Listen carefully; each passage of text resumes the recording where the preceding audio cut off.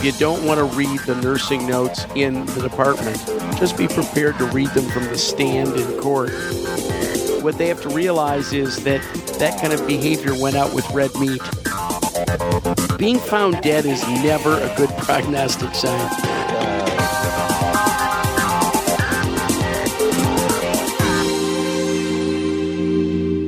Hello, good morning. Welcome, Rick Bucata, Greg Henry, and our guest this morning, Dr. Michael Weinstock.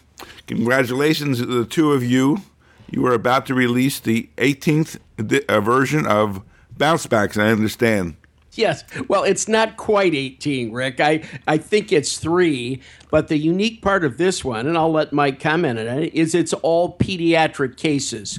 Now, as you know, a lot of emergency medicine is based on fear psychology. Fear we can't get the tube in, fear we can't do this and that and other thing. And peds is certainly an area of concern because all those little creatures, that can't talk to you, they really do strike fear in your heart when you hear that they're back again in the emergency department. Well, this is a powerful book because a lot of these cases came from the actual providers that cared for the patients. So in addition to the medical part of things, on some of the cases, they talk about how they felt when those patients came back. And it speaks to a lot of stuff that, Greg, you and I have spoken about in the past, that, boy, this really, really impacts us as people when you care for a child, even if you did the right thing and then they had a bad outcome. Absolutely. Bad outcomes, no matter what we do, we tend to be the kind of people who take it on ourselves. I mean, I'm still blaming myself for the Sacco and Vanzetti killings. I mean, we all tend to take on this on our shoulders. But I think people will find that the Bounce Backs 3, the pediatric cases, are fun to work through, particularly with residents, because you can't keep everybody. Some people get sent home. In fact, in kids, I bet that number is 95 or 99% get sent home. And to pick up little things here and there, it's worth it. I think it's worth your time. You have 2 other authors on this book. Kevin Clower wrote I reviewed this book, by the way. And Kevin wrote as usual, a very detailed and lucid section on the medical legal aspects. And you have a 4th author, a pediatrician from Florida. Tell us a little bit about her, Mike. Sure. This is Madeline Joseph, and she is a pediatric emergency medicine physician. And it was invaluable having her as part of it. I mean, she, in addition to reviewing all the chapters and coming up with some really additional extra insightful points, she only cares for children. So the book speaks, I think, not only to people who take care exclusively of children, but what's more scary in a community hospital that doesn't care for that many children to have a crashing child come in. So it's, I think, going to be something that when you read this thing, you see how this thing these patients can present to you commonly. So the other thing is, this is she's from a pediatric emergency department. What they do as kids, and they still have mistakes. And a lot of the kids who come in still look like they're normal when they're walking through the door. I think this is difficult, and we need to understand the sort of the veterinary medicine aspects of this. That we have to separate out the child from the owners here, the parents, and honestly look at the kids. And sometimes that's hard work. Well, let's get a little blatant about this. Michael, how do they get a hold of your book? We got like 35,000 emergency physicians in the country who they need to start ordering immediately. So how do they do that? Easiest way is just Amazon.com. I've heard of it. Yeah, it's a little bookstore, a corner bookstore, corner of the world. Hey, listen, you put this issue together. We have 3 cases, I think, that you want to go through. And I think that we probably ought to get started. So you want to run with this ball? Absolutely. Thanks so much for having me, and it's always an honor and a fun time to be talking with you guys about things. The overall theme for today, there's 3 different cases, but the overall theme is really going to deal with foreseeability, and it's a legal term, and it's anticipation of potentially bad outcome, either based on the therapy that we do or lack of timeliness with care. And the three cases will sort of meld together with that. They're a little bit different. I'm just going to give a brief overview. The first one is a child who died, and I won't tell you exactly what died from, but we'll go through a little bit of the presentation of that child. The second one is patient with alcohol intoxication, and we have a pretty conventional wisdom on that. However, there's a lot of subtlety to it, and I think there's subtlety to whether you even should check an alcohol level, because in some way that ties your hands. And then the last case is a case from the New Pediatric Bounce Back book, and it also deals with that foreseeability as far as potentially bad outcome and how far we go with informing the caregiver of what might happen and then what they need to do if those other symptoms occur. So let's start with the first one, and what I'm going to do is just briefly define foreseeability, and these are from the legal terms, and then we'll talk specifically about the case. So foreseeability, they'd say that it's relevant to determination of whether the physician has exercised reasonable care in understanding or determining the existence of a risk of harm associated with a particular course of treatment. And this appeals decision is what actually came from. That's where we're getting some of the information on that. But they say it's an important part of all negligent claims, the foreseeability, because the existence of a duty depends on the foreseeability of the injury. So I'm not going to go into it. Mike, help me out here. Yes. Use the term reasonable foreseeability, because that's spread throughout all of these decisions. I mean, we can all sit here and say, well, I can foresee that this kid who looks perfectly normal, has normal vital signs, has a normal pulse rate, has a normal temperature, he could die of meningitis. But you know what? That's not reasonably foreseeable from the examination I just gave you. So I want to emphasize here that the term is really longer than foreseeability. It's reasonable foreseability. Well, that's exactly right. And the funny part, Greg, is when I was at the Ohio State University as a medical student. Yeah. Yeah, right. They always told us, well, if you think about PE, then you should work it up. And I've always disagreed with that. And I thought it was crazy at the time, because I think you should always be thinking about something like PE. Now, you can usually exclude that within several seconds of talking to the patient, but those bad things, that foreseeability always needs to be on your differential. So you're exactly right.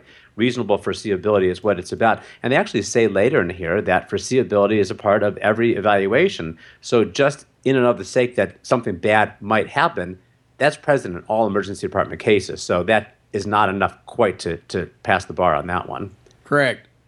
So this case, and I will go through it, is a 5-year-old child, and he came in on January 14, 2007, and he had been treated for an ear infection. He presented to triage at 10:44 in the evening, and the triage nurse did notice that he was pale, had a tender abdomen, and an elevated heart rate, but no fever. They took him back to a room, and this part I think is interesting too. When you're looking back on these cases, how do you determine what actually happened? And they put this in the appeals decision that it's been very difficult to figure out the actual events because several things happened. One, a different patient's documentation got placed on this record. Second of all, because of the acuity of the situation, the providers actually didn't put the documentation in real time. And so because of these sort of things, they don't really have all the information to work with. So a lot of this is disputed, and this information comes from what people recollect. And as we all know, that is not a great way to get great medical information. But at any rate, he initially got assigned to exam room 18. He was in that room for about 30 minutes, and then was evaluated by the physician. They ordered an IV. Unfortunately, the wrong fluid got administered to the patient. Again, question whether that really caused any harm. But Mike, you're presenting this as a Keystone Cops case. Wrong documentation. There's the wrong fluid. I mean, maybe none of this made any difference, but you know what? This kind of discussion does not set a happy mood for jurors looking at a case. Well, you know, that's the thing. And when you think about the documentation that you make on the chart, boy, you know, I have felt very strongly that when I have a crashing patient, because, you know, it's not like you have 10 of these patients at the same time every shift that you work, that you should document extemporaneously what's going on. You know, I document put my orders in after I see the patient, put my orders in, history of physical, and then I'll make a medical decision-making note and then put a timestamp on it right after I first see that patient and through the course of things. I think it's really important if something bad happens later so you can see what happened and when it happened.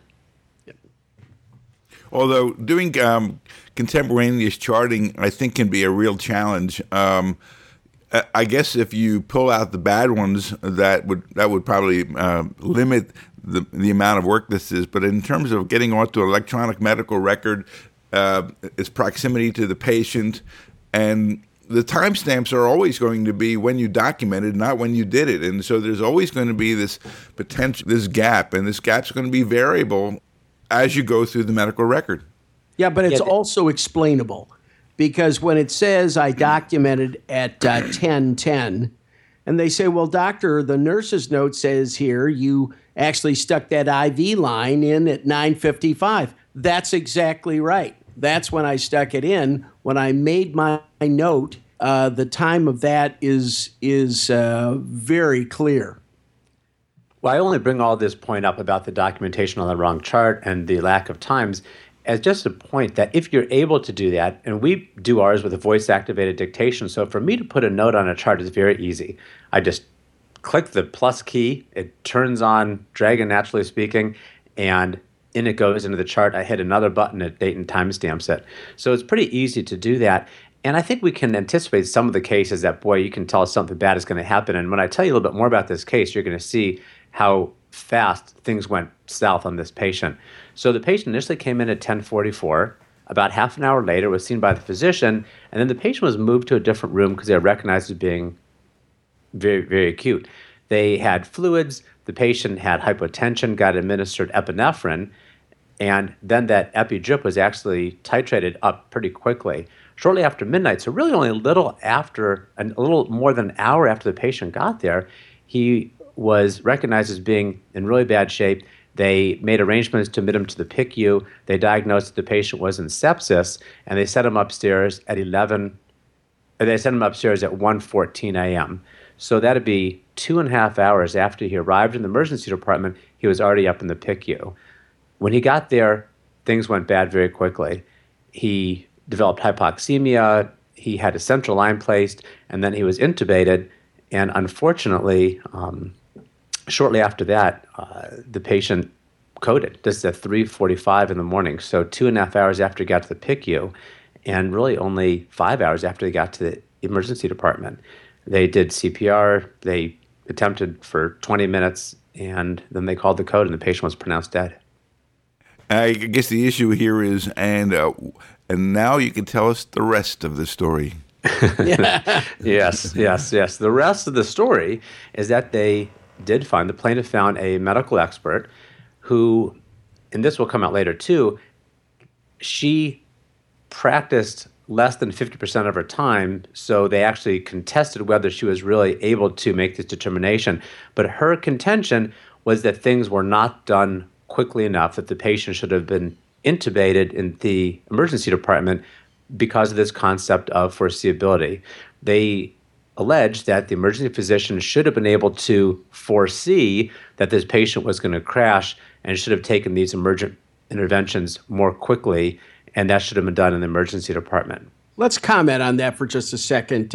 First of all, I'm not sure I would have given this kid epinephrine IV and an epinephrine drip. I don't know what the literature is that defends epinephrine as a vasopressor. In fact, most of the literature talking about vasopressors is real bad. Mm-hmm. But I will say this. The number of kids who are not having an allergic attack that you give epinephrine to in your career is vanishingly small. I mean, think back on the career. How many times have you actually given that drug? So they do have the right to say, sick kid, crashing, what are you going to do? And then the real question is, what does a kid like this need? Now, this kid did not come in with anything that looked like meningitis. This kid had an abdominal catastrophe. Isn't that right, Mike? Well, here's what they found on the autopsy. They said a pediatric pathologist did the autopsy, and they decided that the patient died of heart failure, which was a combination of pre-existing narrowing of the left coronary artery and a viral infection that had spread to the heart. So obviously, this was not what they had decided initially at the time, which then brings in another interesting part about this lawsuit, which is that the provider that saw the patient initially managed the patient based on the symptoms and what their most likely diagnosis was for the patient, and it turned out to be something else. Yep. No, I mean, when the patient is crashing, how do you know? Again, the number of us who see kids with a hypoplastic heart or some problem like this is vanishingly small. So any of the treatments they give, if it's for shock, if the pump isn't working right, it's not that they're vascularly depleted. The pump isn't working right. It can all turn to stool on you. And I think it's difficult to say that they did something wrong here by providing fluids to the child. Well, one of the things that we've talked about in the past is what a nasty diagnosis viral myocarditis is in kids, how it can really sneak up on you, and the clues can be very, very subtle. Yes, a child comes in and has disproportionate tachycardia. They may be short of breath a little bit. You may not have noticed it. You're not ready for this diagnosis. You're looking at more traditional kinds of things. The kid had an earache a week ago. Maybe he's got some bugs in his blood now, kind of thing. And it's one thing to know whether this diagnosis or this outcome was in fact preventable, because we hear cases of kids who go home and die. This is a kids who go home and die diagnosis, and in this case, he died in the hospital. I guess, being a Monday morning quarterback, you could say, well, the treatment was not exactly that for myocarditis, but the treatment for myocarditis is really supportive. Yeah, I was going to say, if you have the treatment for myocarditis, please let the rest of the medical world know, because as I've looked at those cases, a quarter live, 3/4 die or do badly. And the bottom line is, we're not sure exactly why some of them get better and some of them don't. I mean, there is no bottle I can go to on the shelf that says viral myocarditis treatment. And I hope somebody pinned this expert down to say, oh, exactly what is the literature on that? How would you know where's the data that says if there's something else had been done, this child would have done better? Now, I don't know the qualifications of the expert witness in this case, but I hope they didn't opine the fact that, these kids do fine if treated aggressively, because that's not the case. I've seen plenty of them die. I think that's one interesting sideline of this case, not related to the legal aspect of it, but just something extra to keep in our differential. I mean, it's all those things, with fever, like the hard-to-find stuff, like the bacterial endocarditis, the osteomyelitis, all of those hard-to-find etiologies of fever when the initial evaluation is negative. In the same way, not for this case, but in general, unexplained tachycardia, maybe chest pain, keeping that in the differential diagnosis is just really important. You're not going to see that many of them, but you'll never diagnose it unless you suspect it. Right, exactly. So let me go through, and we have 5 discussion points on this case, and I think all of us would agree. I mean, I don't know, getting the kid up to the ICU in an hour and a half after starting him on vasopressors, giving him fluids, I'm sure they gave him antibiotics, etc. I mean, that's like light speed for most emergency departments. So to me, it seems really hard to fault that emergency physician. However, this plaintiff attorney did, and they actually had a allegation against them. So let's first talk about the discussion point about care being appropriate, which it was in this case, and the timeliness of care. Because certainly you can have a situation where you win the battle but lose the war. That timeliness of care is so important in emergency medicine. Greg, what is your thought as far as cases that you've seen where the care was correct but it wasn't done quickly enough? Well, that's always alleged. If they got them upstairs in 30 seconds, they would have gotten somebody to testify. The standard of care is 29 seconds to the ICU. As if, see, here's the joke. We assume that the ICU actually has something different to make you better than we have sitting around the emergency department. But in general, you will hear that complaint all the time that it could have been done faster. And the only comeback to that is those of us who have done it for 40 years and say, you know what? Being in an emergency department with a crashing kid for an hour and a half is not unusual. This is a usual and customary time frame. It's not like they weren't doing something with the kid or they weren't waiting to transfer them to the floor. This kid was sick, was being attended, was getting big time medication. You know what? I think that we can only be so fast. And at a certain point in time, that's ridiculous. Well, this first point sort of feeds into the second one, is it's not only us knowing that we did what was correct, but convincing someone else, maybe a plaintiff attorney, so the case never even would be started, or a jury if it ever made it to that point. So how is the best way to document in the chart when there maybe is some delay, or if there isn't a delay, just to say that we've done everything as quickly as possible? Any pearls or tips for how to put that in the chart and something anticipate if something bad would happen later? Well, I think Rick would agree with this, that the worse the patient, the more the documentation, which is being able to look at that nursing sheet saying, here's the blood pressures every 5 minutes. Here's the fluid going in. Here's the improvement. And this kid did improve with the fluid, and that should be pointed out. He improved and started talking. I'm not sure if he wasn't initially, but they said to the point that after the fluids were given, he was conversational. So putting that in there is really important. This is a kid this isn't a 6-month-old. This is a 5-year-old. You know, they can program my VCR better than I can. This is, as Rick might say, a little adult in many ways, and it's not that they were sitting around, and I'm sure the parents would testify that they weren't sitting around.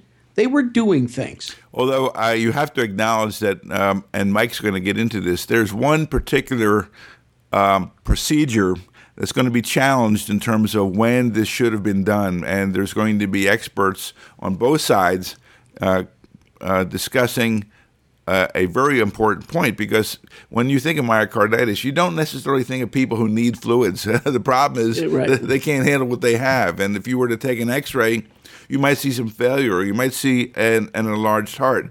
So, giving fluids and a, quote, response may be red herrings. And so the issue will be what other things could have been done or should have been done in a more timely manner. So, Mike, that's where I think you're headed.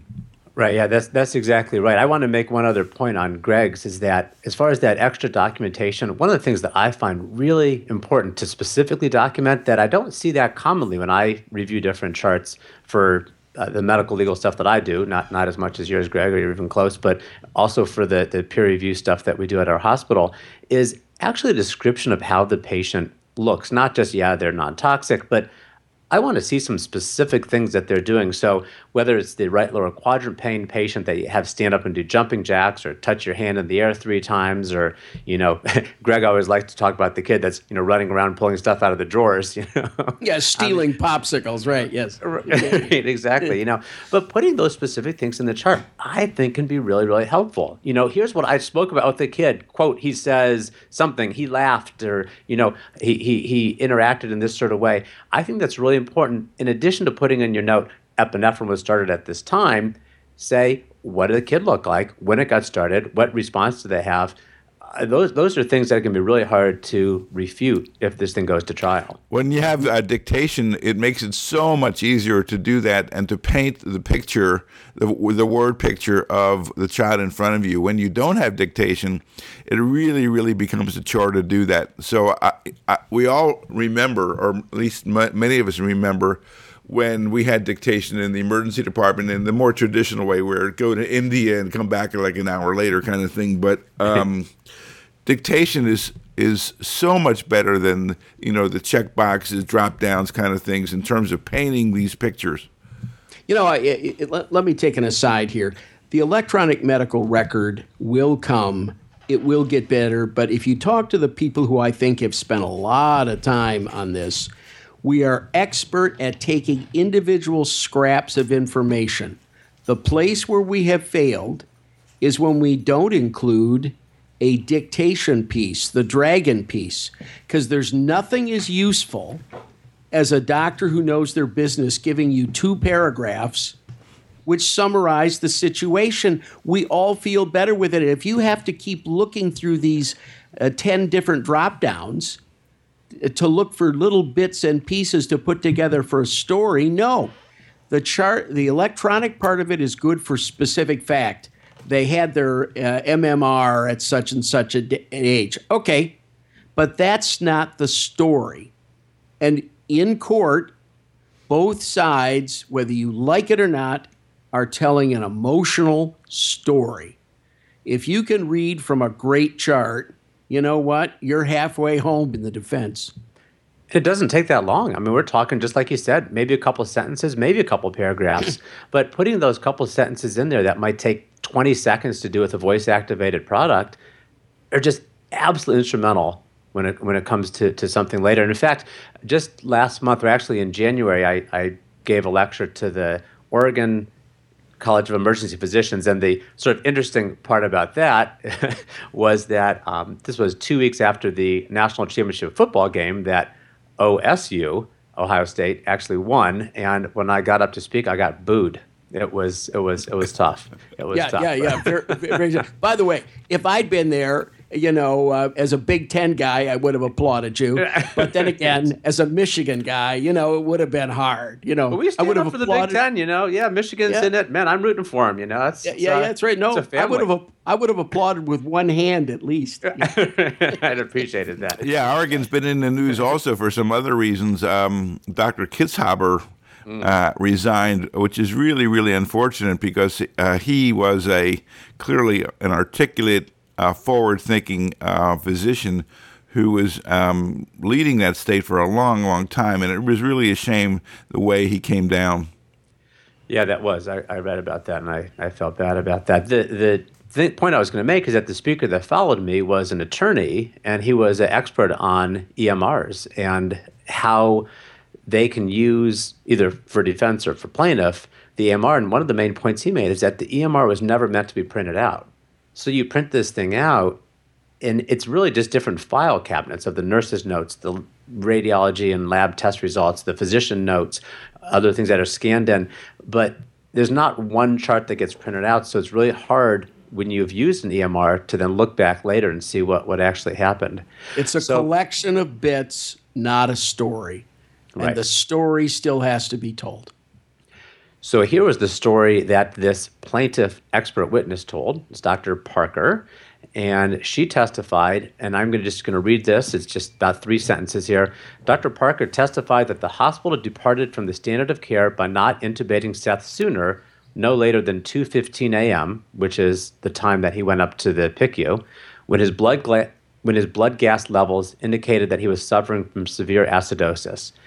She explained that by the time Seth was actually intubated after 2 a.m., he had already, quote, fallen off the cliff, and it was too late to save his life. She further testified that the hospital departed from the standard of care by not treating Seth within 30 minutes of his arrival, by not giving him IV fluids sooner, and by giving him the wrong IV fluids. What do you guys think? Well, it's easy to be a Monday morning quarterback in these cases. From the notes that I've seen on it, I believe that the child was in both metabolic and respiratory acidosis. And I guess you can make a case that intubation should have been done sooner. Whether it would have affected the outcome is a totally different matter, however. And I think that you could probably argue about this idea of giving fluids, right fluid or wrong fluid. It might have been no fluid, maybe operant in this case. So, wait a second. As we get into this, I hope there were plenty of people who said, hold on, the last thing we want to do is intubate a kid. If we can maintain reasonable blood gases without that, we're going to do it, because intubating a 5-year-old means we're going to have to put the kid to sleep or sedate them in some way. And there are plenty of people who say in shock, careful, careful, careful, because anything we do to sedate that kid can make the shock worse. And so I don't think it's a simple question that, oh, yeah, you should have intubated him. That's like saying we should have taken his temperature. Intubation is a procedure which carries with it a certain set of risks. And, these docs understood that. that this was part of the process here, is deciding when the correct moment is. Listen, I followed plenty of asthma kids who the nurses thought should have been intubated, and you know what? That would have been the worst thing I could have done for some of those kids. Well, Greg, that's a really nice second to point 3 that I want to talk about here. Is we're talking a lot about the documentation. And again, I really think that this emergency physician did things about as good as anybody could have. I mean, getting this kid to the PICU, being cared for by a pediatric intensivist within 90 minutes after having done all these different things in the emergency department and making what they thought was the correct diagnosis, I think was really well done. But what we're talking about here on Risk Management Monthly is the legal aspect. And so obviously, even though they did what seems to me like a good job, they still had a legal action against them. So the next point that I wanted to bring up is one that you sort of segged into really nicely. How about the documentation documenting why things are not done? So not just what you do or how the kid looks, but a procedure which maybe it's questionable whether they should do that procedure or not, putting a documentation on there why I've chosen not to intubate or not to start pressors or not to start certain types of antibiotics. How about that type of thing? Well, obviously, it's in retrospect, it would have been very, very helpful to defend the behavior of this physician. And you make a really good point, because these are major decisions, and they're not done lightly. Starting an IV, no big decision. Starting an intubation process is a big decision. And if you can say that I've thought of it, I know that some people would consider it in this case. However, it would go a long, long, long way to defending you as not being, guilty of malpractice. The basic tenets of the society are physicians act. The toughest thing for any doctor to do in a crisis situation is nothing. And it may be the exact correct thing to do. It's like whenever a doctor shows up at the scene of an accident. The truth of the matter is the EMTs are actually better at managing that case. Forget it. Leave most of it alone unless there's something flagrantly wrong being done. Sometimes doing nothing takes more courage than jumping in. As Jerry Hoffman would say, don't just do something, stand there. Stand there. Right, yeah, that's the secret of the crash that you come across. And, an ER doctor without an ER nurse is nothing. Right, exactly. There's not much we can do, We can dial 911. Yeah, we can dial 911, yeah.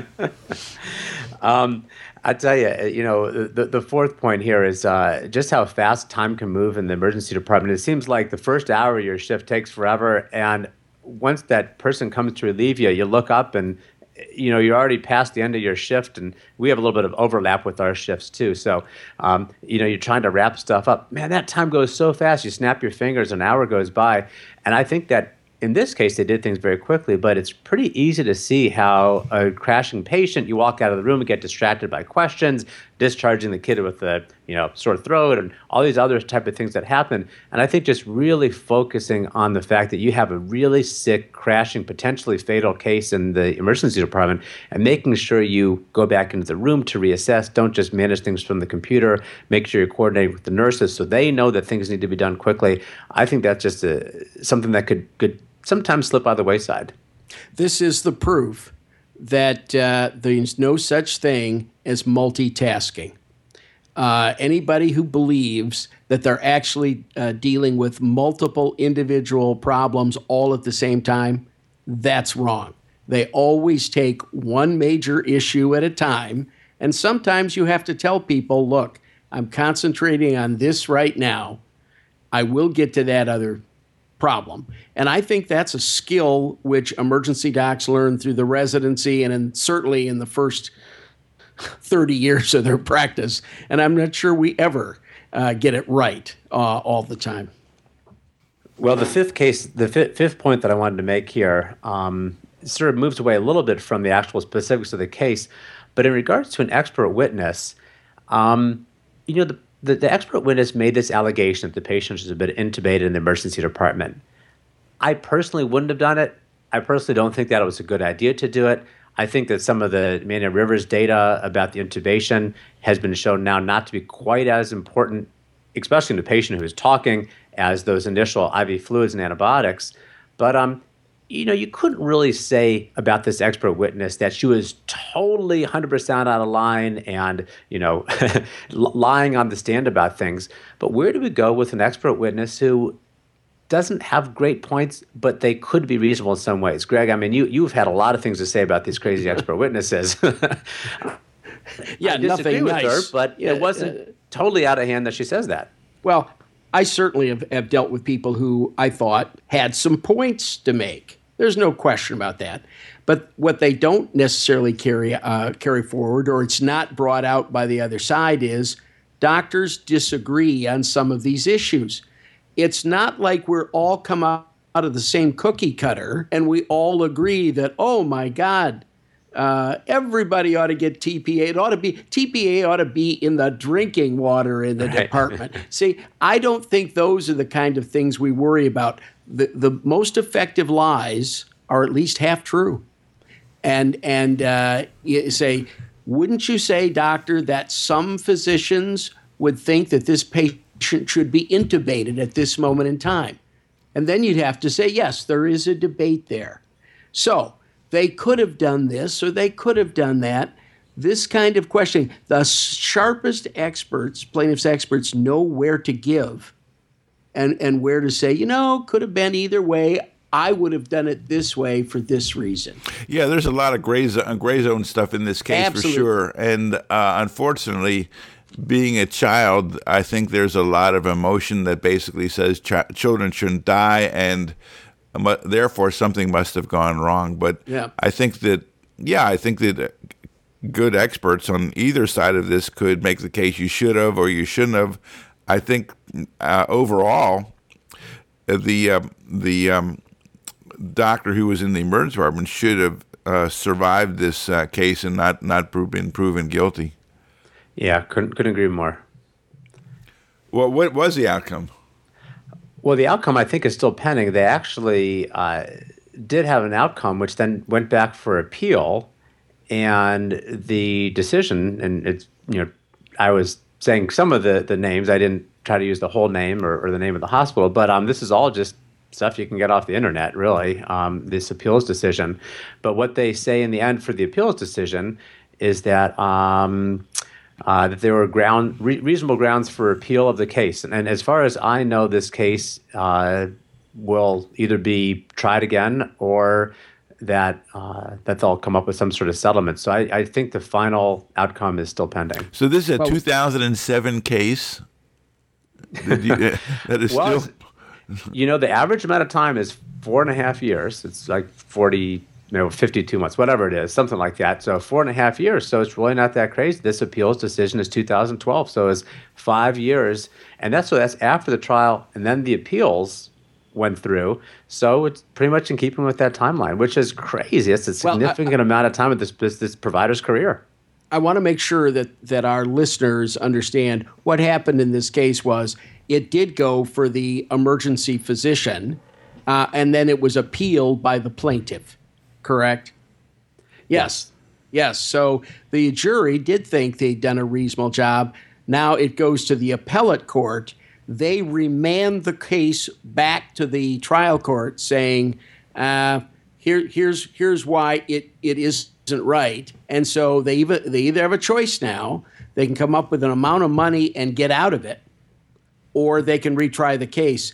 And don't underestimate the strain on a physician and their family to retry this case. Mike, can we move on to case number 2? Because I think that this is a very interesting case. Well, case number 2, I'm going to preface this by saying we had a patient. This is the alcohol-based case, and I'll talk about it more in just a second. But preface it by saying that we had a patient just recently, and it was a patient that was handed over to me who was inebriated. The physician had done an alcohol level, and the social worker said, I cannot assess the patient with this specific alcohol level until the level gets lower. Please draw another one. To which I replied, I would never have drawn the alcohol level in the first place. And the guy is walking and talking, and he is doing jumping jacks and ready to leave. So if you don't talk to him now, you might not have an opportunity. This is Kowalski versus the St. Francis Hospital and Health Centers. And This is a New York case for our listeners. Yes. June 26, 2013, involves a patient with a very high blood alcohol level who, on his own accord, left the hospital's emergency department where he had voluntarily sought detoxification. So this wasn't a guy that got brought in after a fight or a suicidal ideation type of thing. He came in for detox. After eloping from the hospital, the patient wandered onto a highway where he was, Greg? Smacked. You are so correct. He was struck by a car, causing him to become quadriplegic.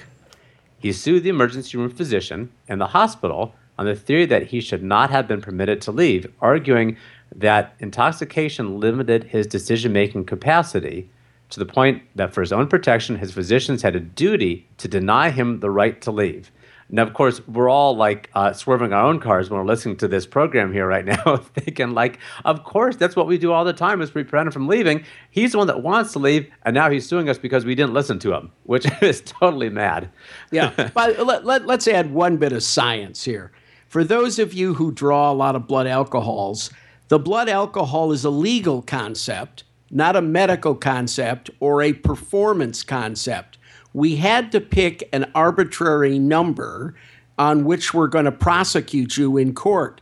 But no one ever said that the 220-pound experienced drinker male at 0.08 is the same behavioral level as the 110-pound college girl who the first time she's drunk, who doesn't have a decent set of alcohol dehydrogenase enzymes in her body.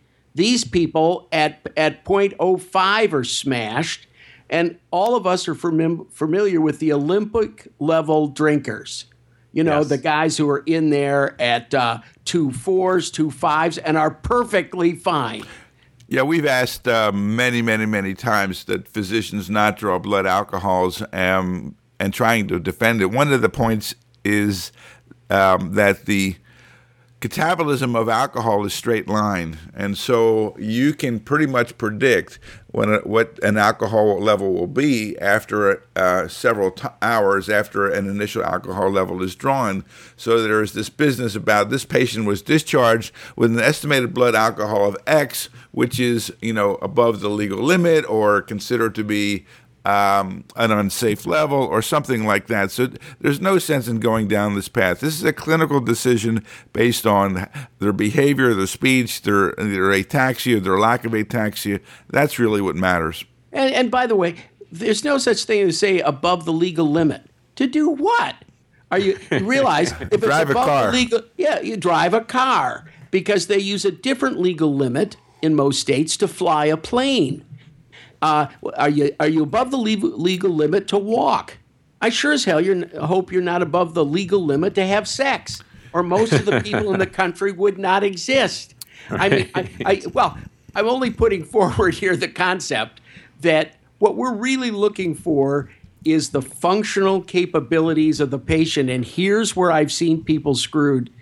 The patient had another drug on board. They'd also been taking Percodan or this or that. So their blood alcohol level may have been below 0.08. But their performance level was screwed up by the other drugs. Now, if you have a bad performance and a low alcohol level, does the patient have the right to demand to leave? The answer is no, they don't. It's how they're performing at any moment in time. And that's what the New York court said. Well, Greg, this speaks to what you say all the time is documenting your own malpractice. It's like, why put something on the chart that's going to tie your hands later? And right. Speaking to the issue of documentation, putting, again, what this guy can do. Not just that he can walk, but what specific actions he's doing. So here's the question that the court came up with. They framed for the court whether a physician's duty to his patient extends to prohibiting that patient from leaving the hospital. The plaintiff... So they looked at two different parts of that. The first was a common law permitting detention, but only under the very narrow circumstances where the patient faces truly imminent harm. So that's where they talked about justifiable, forcible restraint. And they talked about the extreme circumstances when you were able to do that. And the second possibility was when you can involuntarily detain someone is statutory. And they say here, quote, you can detain a person, quote, whose mental or physical functioning is substantially impaired as a result of alcohol. They distinguish also between a patient who comes in voluntarily, a patient who's brought in by police. So, Greg, you probably know more about this kind of thing than anybody, because there is some gray area with this also. Well, there's the force. Where do you restrain this patient against their will? Well, if I think they constitute a danger to self or others by virtue of the intoxication, I will restrain. And I did it hundreds of times. Do I worry about that? Nope, because we re-examine them at intervals and say now they're capable. Now we've gotten a family member. Now we've done all these things to secure the patient. By the way, when you talk about foreseeability, let's take the patient who's come in with a huge heroin overdose, and you've made the mistake when he's still breathing of giving him too much Narcan.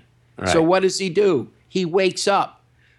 The difference there is the foreseeable future is when that Narcan wears off in 10 minutes, he's going to be on his butt again. You see, you have a much better chance defending that because we know it's short-lived.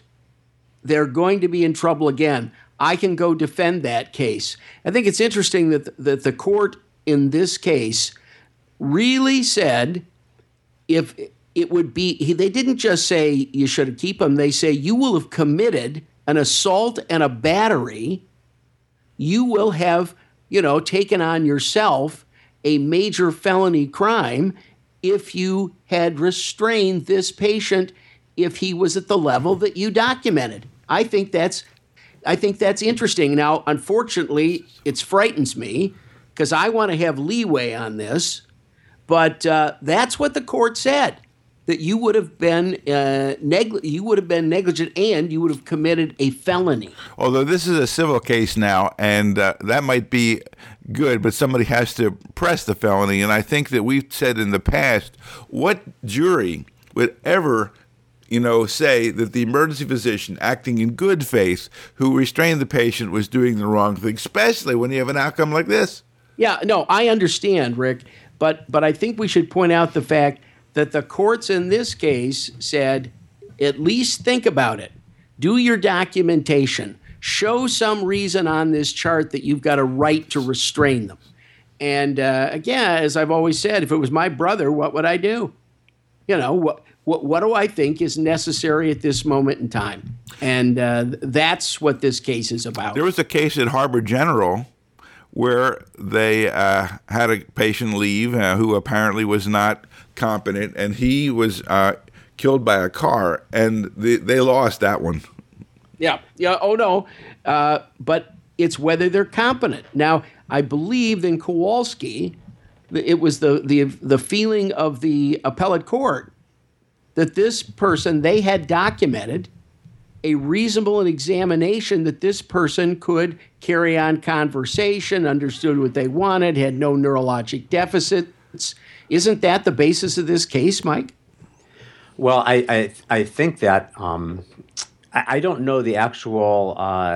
Actually, they do say he unquestionably had a high blood alcohol level, but it was control of his faculties. And so they didn't talk, at least what I found on here, control of your faculties could mean a lot of things, a lot of different people. Some people might think I'm in control of my faculties, I don't know. Yeah, right. Well, he wasn't in control enough to avoid the car. Right, exactly.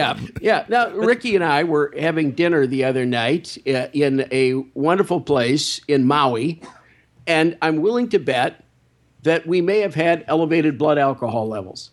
It could have happened. But we had reasonable control of our faculties. Well, actually, I was one of Rick's faculty. So I would say Rick had reasonable control of his faculty at that moment in time. Yes, actually, that was a fun dinner. And Greg, it was good because nobody had, was incontinent or anything like that. And we, Right. We didn't embarrass anybody. Well, you don't have to tell me twice, Rick. Yeah.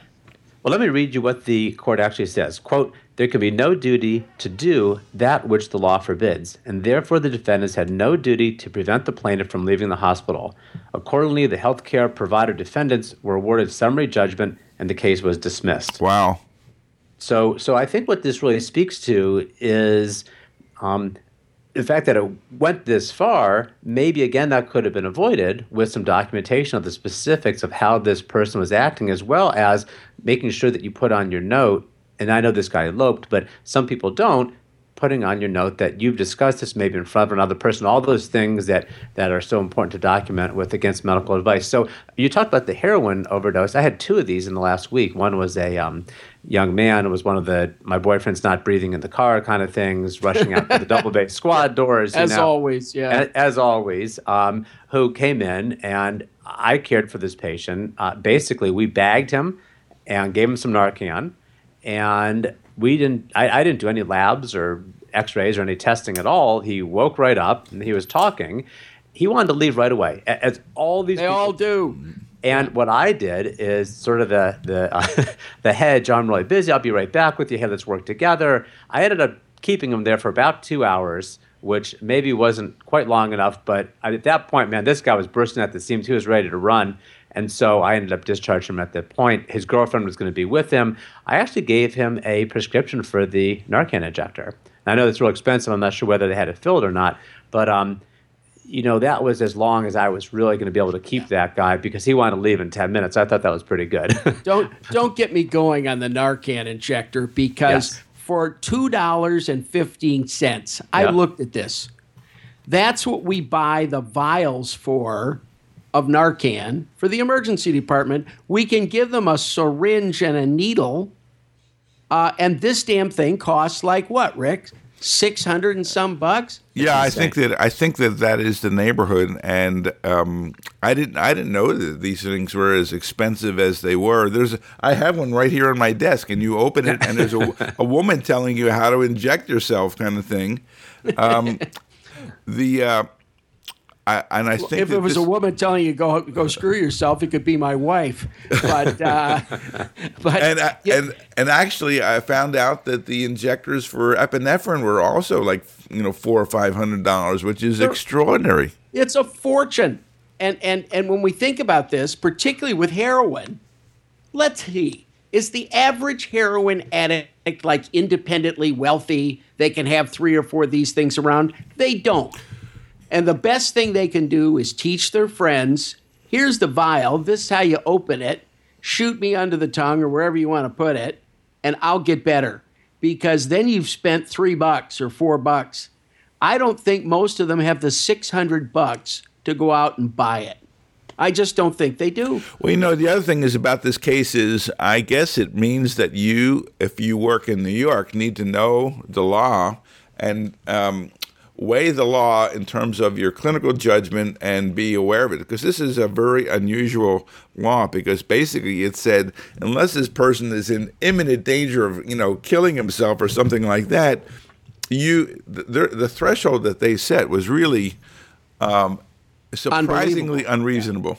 Yeah, no, it really was, and docs got to be given more leeway on this issue. We are going to hold down a few people who are close calls. But I'll tell you what, it takes a lot of balls to take somebody who had a high blood alcohol level and let them out the door, because look what happened.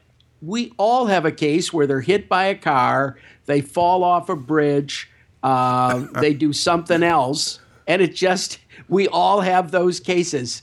Yeah.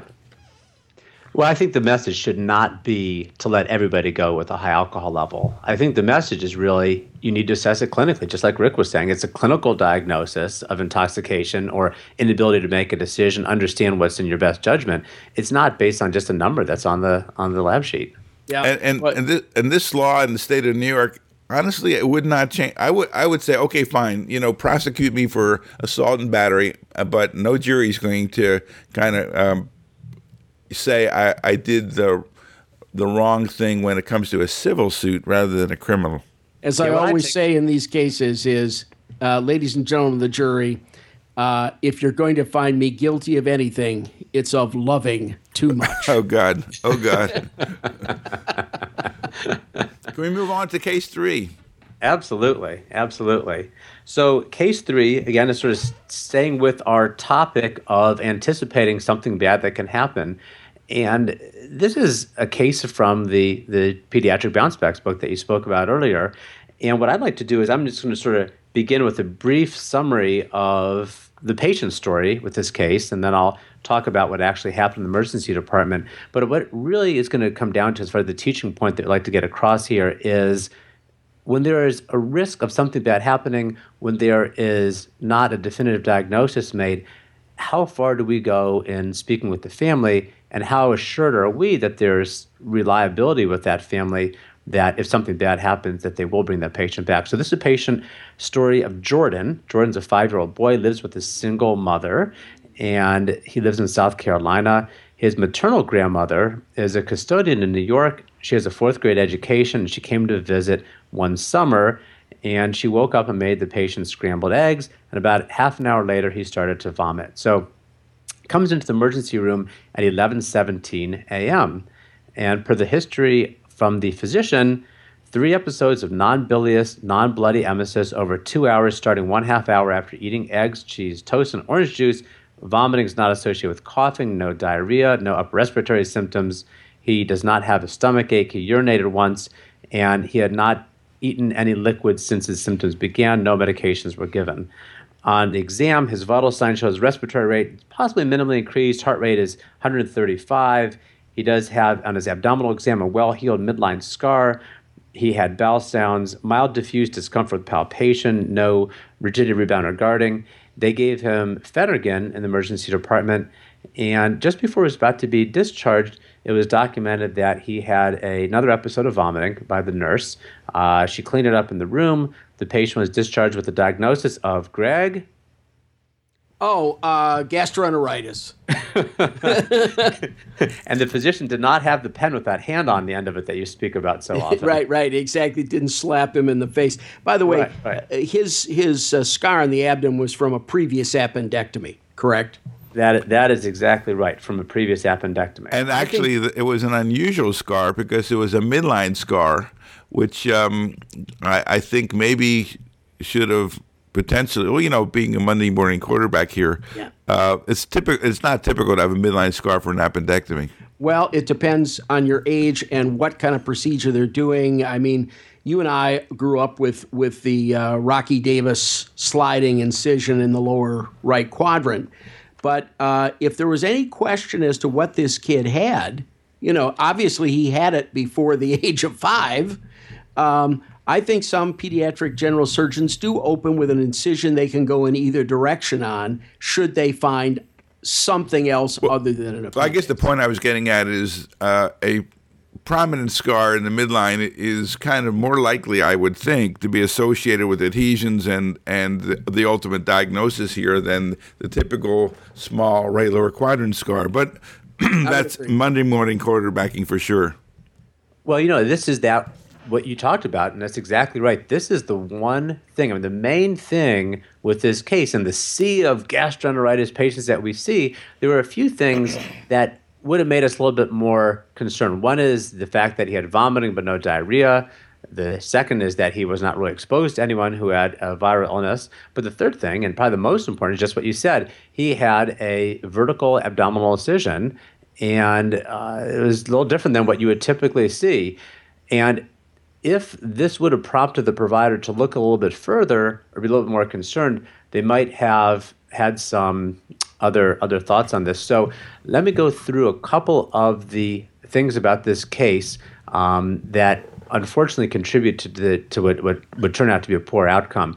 The first is that the patient had a history, if we had looked at that a little bit further, of a ruptured appendix and a second surgery also for that, which was really just several months previous. And this was history that wasn't provided by the grandmother because, again, the patient came in with the grandmother and didn't come in with the mother who knew the patient's medical history. So just knowing that alone might have said, well, this patient is a little bit higher risk, and so because of that, probably we need to look a little bit further. There wasn't really an attempt made to contact the patient's mother. There wasn't really an attempt to look at the previous medical records. So both of those things probably would have made the physician a little bit more concerned. not even for necessarily any additional testing, but maybe to watch a kid a little bit longer. As far as the exam, it was a pretty specific exam to the abdomen, but I like to think that if you have a patient with vomiting, I mean, that should really be the most important part of your exam. And a reexamination of the abdomen is something that is always helpful with patients. And Steve Clucciello said a lot of times, and this patient didn't have labs, and that's fine, but a lot of times the most important value of labs in the emergency department is so you can then go back and reassess the patients when your results are back, so you can see if there's progression of disease. Well, one of the things in this case is that you would not expect a person to have peritoneal signs, because we've all seen lots and lots of bowel obstructions, and they basically don't have peritoneal signs, but they have some distension. There may be something a little different about the bowel sounds if we ever listen to them. But, you got to think this kid's belly was a little puffed up, and the fact is that the doctor did comment on some diffuse something or other in his physical. Right. Well, the grandmother left with the patient, had discharge instructions for gastroenteritis and a prescription for Phenergan. So they left at 1:30 in the afternoon. And as you remember, the patient's mother was at work. What happened is the patient went home and was eventually, put to bed by the grandmother at about 8:30 in the evening. The mother came home several hours later, and when she went to check on the patient, found that he had some green vomit on the pillow. He was unarousable. She called 911. When they got there, they found a 5-year-old boy with what they quoted was a weak pulse and a tight abdomen. They placed him on a stretcher, brought him to the emergency department, put an interosseous line, gave him IV fluids, and en route to the hospital, he lost his pulse, stopped breathing, chest compressions were started, and those were continued to the emergency department. He was in PEA, was intubated, ALS medications were given, and several hours later, after really heroic efforts to bring this child back, the resuscitation efforts were discontinued and he was pronounced dead. As a sideline, his mother was beside her, the grandmother was beside herself and had to be admitted to the hospital for chest pain. But the autopsy that was done 2 days later showed just what you said, Rick, intra-abdominal adhesions causing a small bowel obstruction, small bowel perforation, peritonitis, and basically a diagnosis of severe septic shock, multisystem organ failure based on a perforation. This is a tragedy. I mean, yes. 5-year-old dead kids are never a good thing. I can't remember a case that I did where it was, this isn't grandma who's 98 who is on a slippery bar of soap. This is a 5-year-old kid. And so everything is going to be called into question about this case. It's never a good day when they say, remember the 5-year-old you saw yesterday. It's not a good way to start the discussion. There's a couple of good points that in this case, Mike, that you may want to elaborate on. We have about 8 minutes left. So one of the points, and again, keeping with the theme of this episode of Risk Management Monthly, is again that issue, and they didn't bring it up legally, the foreseeability issue, but that thought when this patient was discharged, and again, I'm not throwing stones at this initial provider, but thinking back on it, or to patients that we're going to see, along the course of our careers, what could we have done a little bit differently? Maybe even if you didn't recognize the abdominal scar, what could we have done or spoken about or documented conversation with the caregiver as far as making sure they understood when to return? And, I have to say that it'd be hard to dispute the fact that there was some diagnostic uncertainty on behalf of the provider. I mean, just having vomiting and diagnosing gastroenteritis in a patient who had just had surgery several months before for a ruptured appendix, that's just a tough diagnosis to be so definitive on. Maybe because it was so definitively diagnosed with aftercare instructions for gastroenteritis, maybe it made this grandmother less likely to come back. There are three mistakes you could make here. The first one is too many discharge instructions. It ought to be real simple. If the kid isn't normal in 6 hours, bring him back. Don't list 10 different things, because first of all, if you list 10 things, they'll remember none of them. Number two, we get into too many medical-y sorts of things. They're either better or they aren't. Kid not better, 6 hours, bring him back, no charge, happy to feel his belly. And you know what happens? 95% of the kids don't come back. Why? Because they're better. And if any kid does come back, then they genuinely deserve to see that. Number 2, don't give them anything strong for pain. If they're going to get better, fine. If they've got increasing pain, bring them back and let us take a look at them. Because you're right, diagnostic uncertainty doesn't go well here. And the third thing is assessing the social situation. Is this grandmother in control of this area? You know, I'm a conservative. I admit almost nobody, but I honestly believe there are genuine reasons for admission of kids if you think the home situation will not allow for that re-exam in 6 to 12 hours. Well, putting that discussion on the chart, I think, would be really important about why you think the grandmother is or isn't reliable for follow-up. And right. I think that would have gone a long way towards not only explaining to her that there's some diagnostic uncertainty, come back for these things, but also when things eventually happen, because what happened with this case is that it did go to legal action and was settled. So unfortunately, the provider who maybe could have done a better job with some things, we don't know what conversation that they had with the grandmother, but it would be nice to have seen that on the chart. The other thing I thought in this case was it sounded like this kid was given the Phenergan and discharged shortly thereafter without really any assessment of whether it worked. He had vomited just previously, and so it was. I got the sense it was Phenergan and go home, and I think that is probably clearly in this case was an imprudent thing to do. So I think we've gotten our 3 cases within the time allotted. Mike, do you want to summarize any of these things in terms of the core issues that we're discussing? The main things that I'm taking away from today is, one, that documentation that you want to actually put how a patient looks. And it doesn't have to be a patient that's inebriated or a child or a patient who's crashing. But any of those, putting there specifically not only what you're doing, but how the patient looks, I think is important. Second point to make is sometimes documenting why you're not doing interventions. And this is a pretty rare thing. This will have to be done, that we'd want to do it. But I think that can be helpful. So why I'm not admitting to the ICU, why I'm not intubating the patient, why I'm not observing the patient longer. And sometimes even doing that would force you to say, when you're making that medical decision-making note, maybe I should be watching them longer, or maybe I should be doing something else. And then the most important thing, I think, with a patient like this is to say, I'm not present. I don't know everything that's going to happen with every patient. I know of every 100 or every 1,000 patients I see, despite my best effort of making a diagnosis, something really unusual has been going on. So making sure that the family understands exactly when they need to return, I think, and then putting that on the chart, I think is so important if this thing does come to a legal action because of an adverse outcome. One of the things that you see is the desire to move patients quickly through the department. And there's some patients that could easily be moved quickly. I get the sprained ankle. I got the laceration. We don't need to observe them, sit on them. We fix it, diagnose it, and out they go.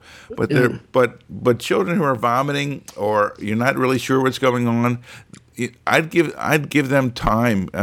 Time is probably the most important thing in these cases, and we're not giving them the bums rush out the door because we want to keep our average times down for the department. I think this kid probably was not assessed very well after the initial treatment was given.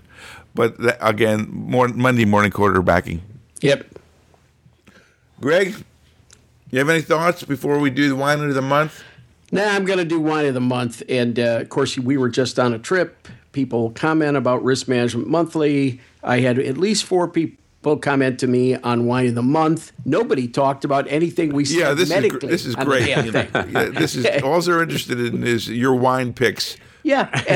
No. All they're interested in is criticizing my wine picks. They said, Greg, for 6 months you've been into the Californias. Not all of us are Mel Herbert. We don't all want a $7 bottle of Yellowtail from Australia. And so they said, do a better wine. And so I've got one this month. No, wait a minute. Jerry- You said better. You don't mean better. You mean more expensive. More expensive. Well, if Jerry Hoffman is got to be the Bordeaux guy in emergency medicine, no question about it. But when it comes to Châteauneuf-du-Pape, I think I'm pretty good in this. Say what? There's Châteauneuf-du-Pape. Anyway, there's a Domaine La. This is a wonderful wine, Berrochet, Domaine La Berrochet. They've opened up the 2005s, tasted them, and the guy who does this, and they looked at dozens of wines from this region, and he basically says this is the best wine of this kind he's ever tested. He gave it 100%, and it's the, again, Domaine La Berrochet, 2005, Châteauneuf-du-Pape, Pure, and you can get it through Sorting Table, Napa, California. And the phone number is 707 Jesus. 603 1460. Get yourself a case. I'm putting 2 cases away. This is good stuff. Yeah, you haven't given us one thing about the price of this stuff. I'm not going to release that. Oh, come on now, Charlie. It's expensive. Okay, it's money. It's a little over $100 a bottle, but God. it's very nice stuff. Now, Rick, I understand that you want a cold lager and a cheesesteak. This or would at be- Me- this at would be Mina's, wa- you want the ham hocks. This would be wasted on me. And so is most culture in America. So that's okay. We're all set with this. Michael, thanks very much for putting these together for us. We always enjoy when you do this. We always get good feedback when you're a guest on the show. And so thank you. And great luck with the 15th edition of Bounce Backs. Thanks so much for having me. It's been awesome. Greg, good night. Goodbye. Bye-bye.